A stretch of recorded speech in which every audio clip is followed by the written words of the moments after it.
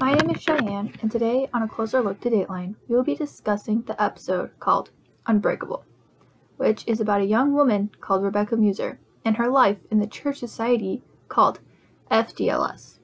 Rebecca and her sister helped put a stop to the society and the abuse that was happening.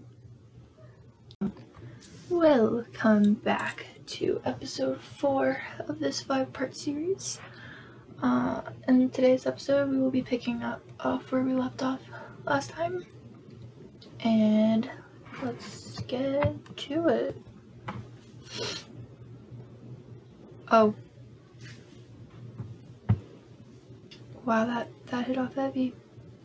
It instantly talks about the child abuse and how young girls are being married and forced to have sex with their husbands, and the fact that Warren was okay with it. And he was in charge of who and what should happen.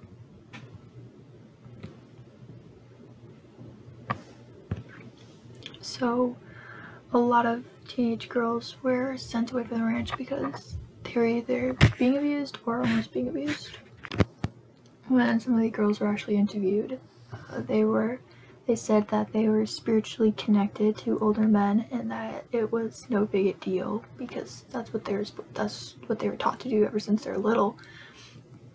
And they talked about how the prophet Raul, I forgot his name already, Raul Jeffs, the original prophet, and then Warren Jeffs were, oh yeah, no, it's completely fine. And then they talked a little bit more about how the fact that it's their duty and that they're honorably serving it and that they're happy. But then, in Texas, it was illegal and they had to do something, so beginning a couple of teenagers were taken away, a couple dozen, and then it soon progressed into more kids being taken away, and then Texas demanded that every single child of the FDLS Zion community was to be taken away. Yeah. The episode then also pans on to this. She looks super young, and she's talking about how her 2-year-old son is screaming, "Don't let them take me away, Mom. Like, I want to stay with you, Mom. Like, please let me stay." And then she starts crying, and it's really hard for her to deal with it. Which, I'm not a mom, but I could see how painful that has to be, especially if you're that young and have another kid. But unlike the other raid that happened to the FDLS community, the mothers actually got to stay with their children, just the fathers did not. So that was better. He goes back to the police officer's voice and he goes, these people have been told that the outside world is evil and that we are evil, but he's like, we didn't want to go to this community to ruin it. We just wanted to save these girls from being abused. It's not like we wanted to do this. We just wanted to save it. And then it pans to his face and he goes, "You can't ignore a young girl's plea for help. You can't. You have to act." And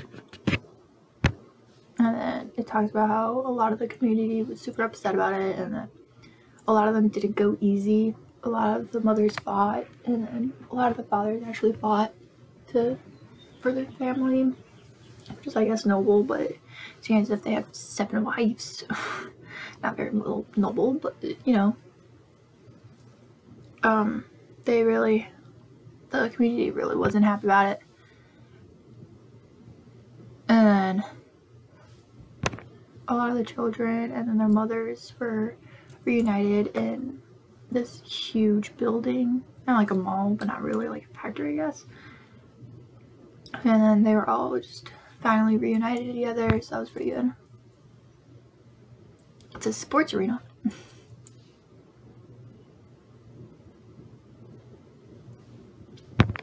Oh no. So a lot of the FDS members were told to line up and give their DNA. So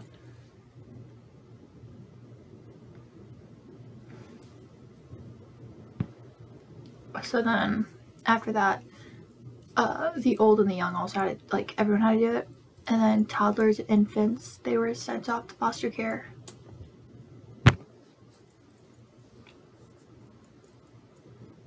Which is insanely sad.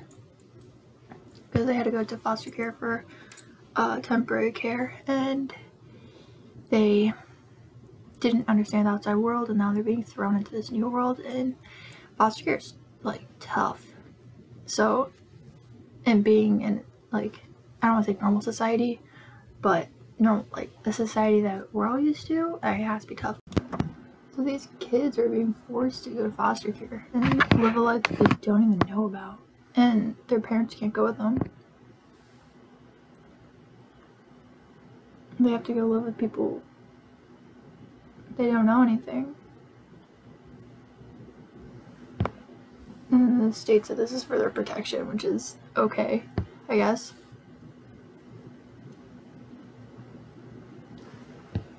And then it goes on to this woman talking about how the fact that it's not about the numbers, it's not about like anything else besides the fact that it's saving the children from being harmed. And they go on to say that we believe that these children have been abused and neglected, and then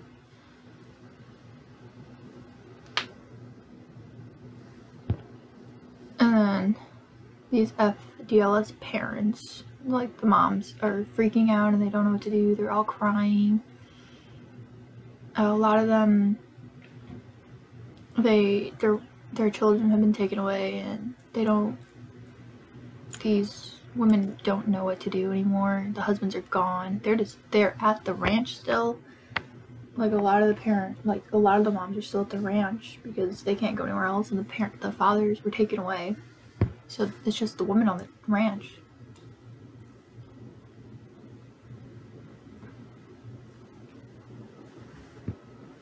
And the FDLS attorney, he says that the state traumatized all those children and the women, and that it was completely wrong of them to do that, and they had no right to take the children away from their parents. It wasn't right for them to do that.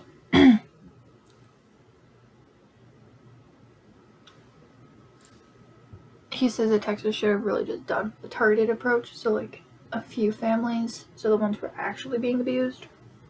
Not saying that none of them were being abused, just the fact that Texas took all the children away, every single child away. And that could mean that they're living a nice, loving home, or they could live a horrible home. Like, they just took them away. And this attorney is basically saying that Texas should have just targeted certain families and not the whole group. And then now it just shows a lot of moms crying.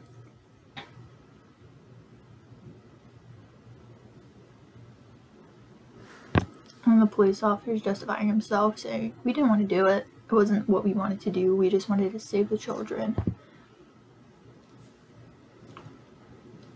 He wanted to save the kids from being in danger. Out of all this, so it's like, it happened within a week of Sarah Barlow calling, and at the end of the week, all the kids were taken away. It was just done. Within a week, all that happened. In that whole entire week, they have not seen Sarah. They did not find Sarah, but they did find a lot of things. They found a lot of abusive victims, like a lot of abuse victims. B, all of the birthing records. And then C is videos, stuff happening, like ceremonies happening. And then detectives had to uncover everything. So they had to go through all these boxes of birthing, like names, bloodlines, like they had to tackle almost 400 children, fathers, moms, and all that stuff. And then this is where Rebecca plays in. The police officer who was on top of the case reached out to Rebecca and asked her, hey, we had a raid and we have to go through all this stuff. We don't know what any of this means. Can you help us? And then Rebecca was, of course, like, yeah, I'll help you. It's for my people, or my ex-people. I will help you. So then that's how Rebecca becomes the little, like, interpreter kind of person for this. So Rebecca actually goes to Zion and she exposed some secrets, some heavy secrets that will, as Dateline has repeatedly said, will cause a massive explosion. So Rebecca just goes and she notices everything, she looks around, and then they go to commercial. Before they go to commercial, they have to do their little foreshadow thing, right? And how they do that is they pan on Rebecca and she goes, I hoped that what I saw was not what I thought I saw. And then it goes to commercial. So now we are waiting for the commercial to end and pick up where we left off. Yay. So in Texas, this society called Yearning for Zion, they built a temple, an actual huge temple, and this temple has some dark secrets involved in it, and Rebecca, our lovely Rebecca Muser, will be the one uncovering it. This is insane. Okay, so this whole entire raid thing happened, and everything that just happened after the raid, I still don't know what happened because I haven't got that far yet, but this huge secret about Zion and the actual fundamentals about the FDLS religion and the prophet, all that's going to be uncovered. But this all happened because of one anonymous phone call, who wasn't even anonymous because she gave a name, but they don't even know if it's the real name or not. So they're looking for this girl named Sarah, and this girl called and goes, I'm being abused by my husband. And then the Texas police have to go, okay, what is happening here? And they raid everything. So all the kids are gone, the moms are there, they're lonely, the fathers are, we don't know where. So only these women are on this place, and this girl, Sarah, has sparked something so huge because of one phone call.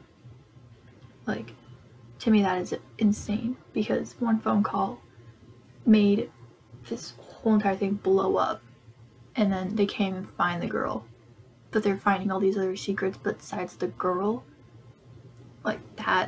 That alone is just insane, because they can't find the woman who called, but then they just keep uncovering all these new secrets, all these dirty, dark, disgusting secrets. I just think that's pretty neat. So this police officer goes on back on the camera and goes, listen, we all have our religions, they have theirs, I'm not gonna judge them for whatever, but there's this massive temple, and our search warrant says we can look anywhere for this woman, we can look anywhere. And they all look at the temple, and the police officer goes, I did not want to trample on it, I didn't want to go in it, I didn't want to do anything, because I didn't want to cause a religious thing happening of me being disrespectful or me being rude to them. He's like, that's not what I wanted to do. But he said, I need to find this woman. I need to find her now. And then so they knock on the door of the temple, and these people are in there, and he keeps knocking on it. He's like, you need to let me in. I'm not gonna use force. I don't want to use force. But they won't let him in. So now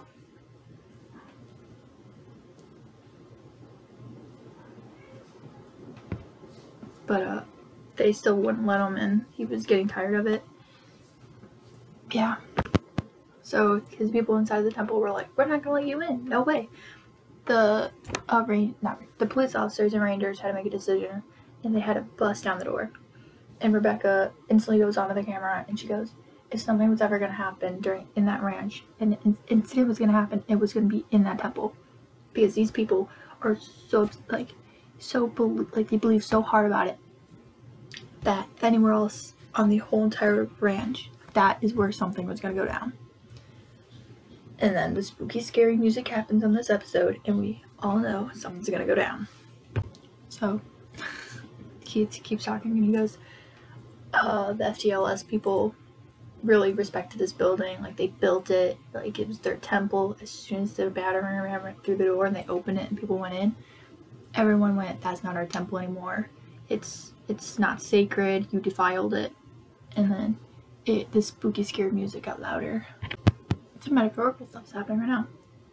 The police officer goes, I was knocking on the door, and then he's like, no one's gonna open it. So we opened it, and then we still had to knock on doors, and he's like, it was so quiet and so echoey that he said all those years of secrets and all those years of stuff happening in here, like you could tell the temple was just empty and that it wasn't really a temple anymore.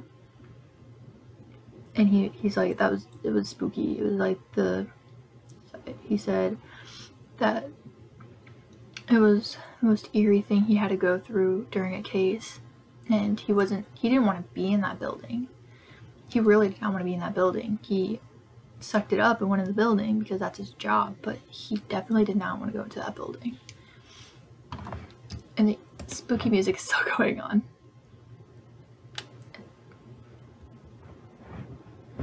And then the investigators went in and they're like, whoa, architect, so cool, so beautiful. And they're actually admiring the temple, and they're like, wow, this is really, really, really pretty. And then the screen pans over it.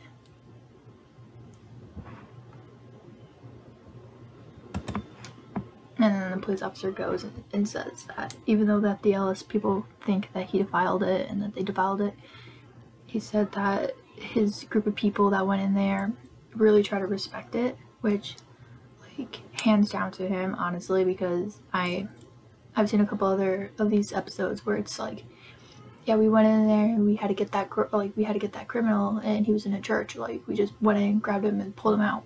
And then it's like, that's not respecting it. That makes, because a church is sacred.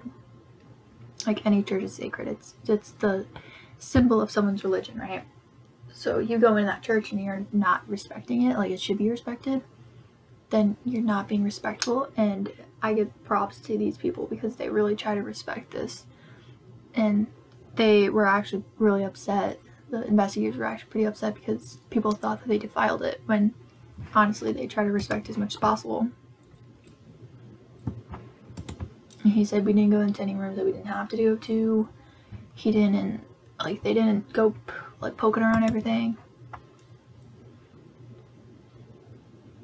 They basically just had to make sure that there's not a victim. Sarah's not in that temple. And they didn't go nosing around for anything else besides her. That's mad respect for me. Like, that's a lot of respect right there for that building. When they were climbing the buildings, like stairways, every level of the building had a different significance, Keith just said. And now the camera's just panning over an image and going all the way up. And then he goes on about how the flooring of all the, like, every single floor of the building, of the temple, changed. So, like, he said one floor had carpet, but then the next floor had hardwood, but then the next floor above that floor had laminate. And he's like, there's a couch here, there's a sofa in this room, there's a TV in this room, but not a TV in that other floor. He's like, there's just different things happening in each room. And they're all different.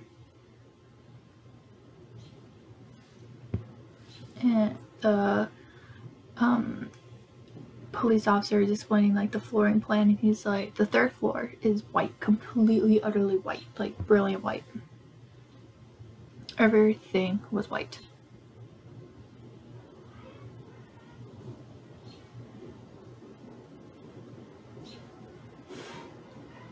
Everything was just super white. And on the exact same floor, something was discovered. And then he goes on about this bed. There's two beds. One was situated weirdly. It was like there was a bed and, like, it was like a medical bed, but it's a Murphy bed where it pulls out from the wall. And there's a lot of chairs surrounding it.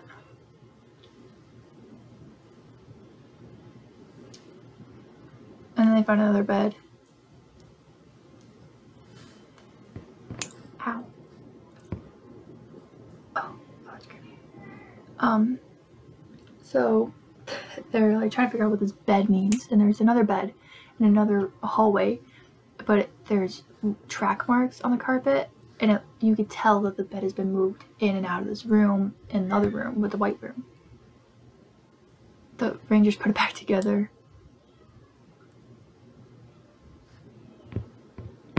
And they put it back together, the bed was pristine white and had railings and then a kneeling thing at the end of the bed. And then they couldn't figure out what the bed meant. So with this new discovery, this bed and then some more writing that they don't understand, they called him Rebecca, and Rebecca actually comes to Zion, and then she has to figure everything out now. So Rebecca goes and looks at these beds in this room, and she has a full lot of memories come back, and then she remembers Rulon, and then Warren actually talking about the future temple and having 2 beds in there for ordinance,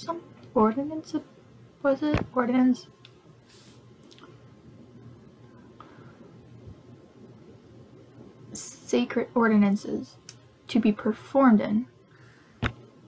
Okay, so sacred ordinances to be performed into this new temple, their future temple. And then Rebecca has a freak out.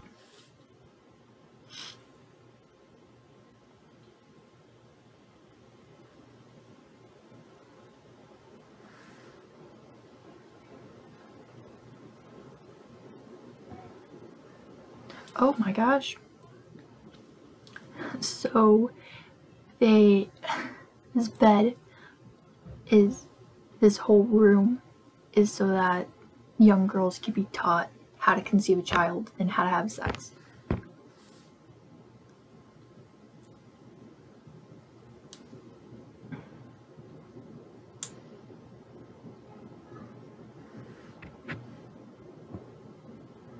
The beds were like a confirmation type of thing. Oh, okay. Warren Jess was having sexual intercourses with these girls and teaching them actually how to have children and how to do things properly. Oh boy. And Rebecca's freaking out now, and she tells the police officers, and the police officers are like, oh boy, okay, this is weird.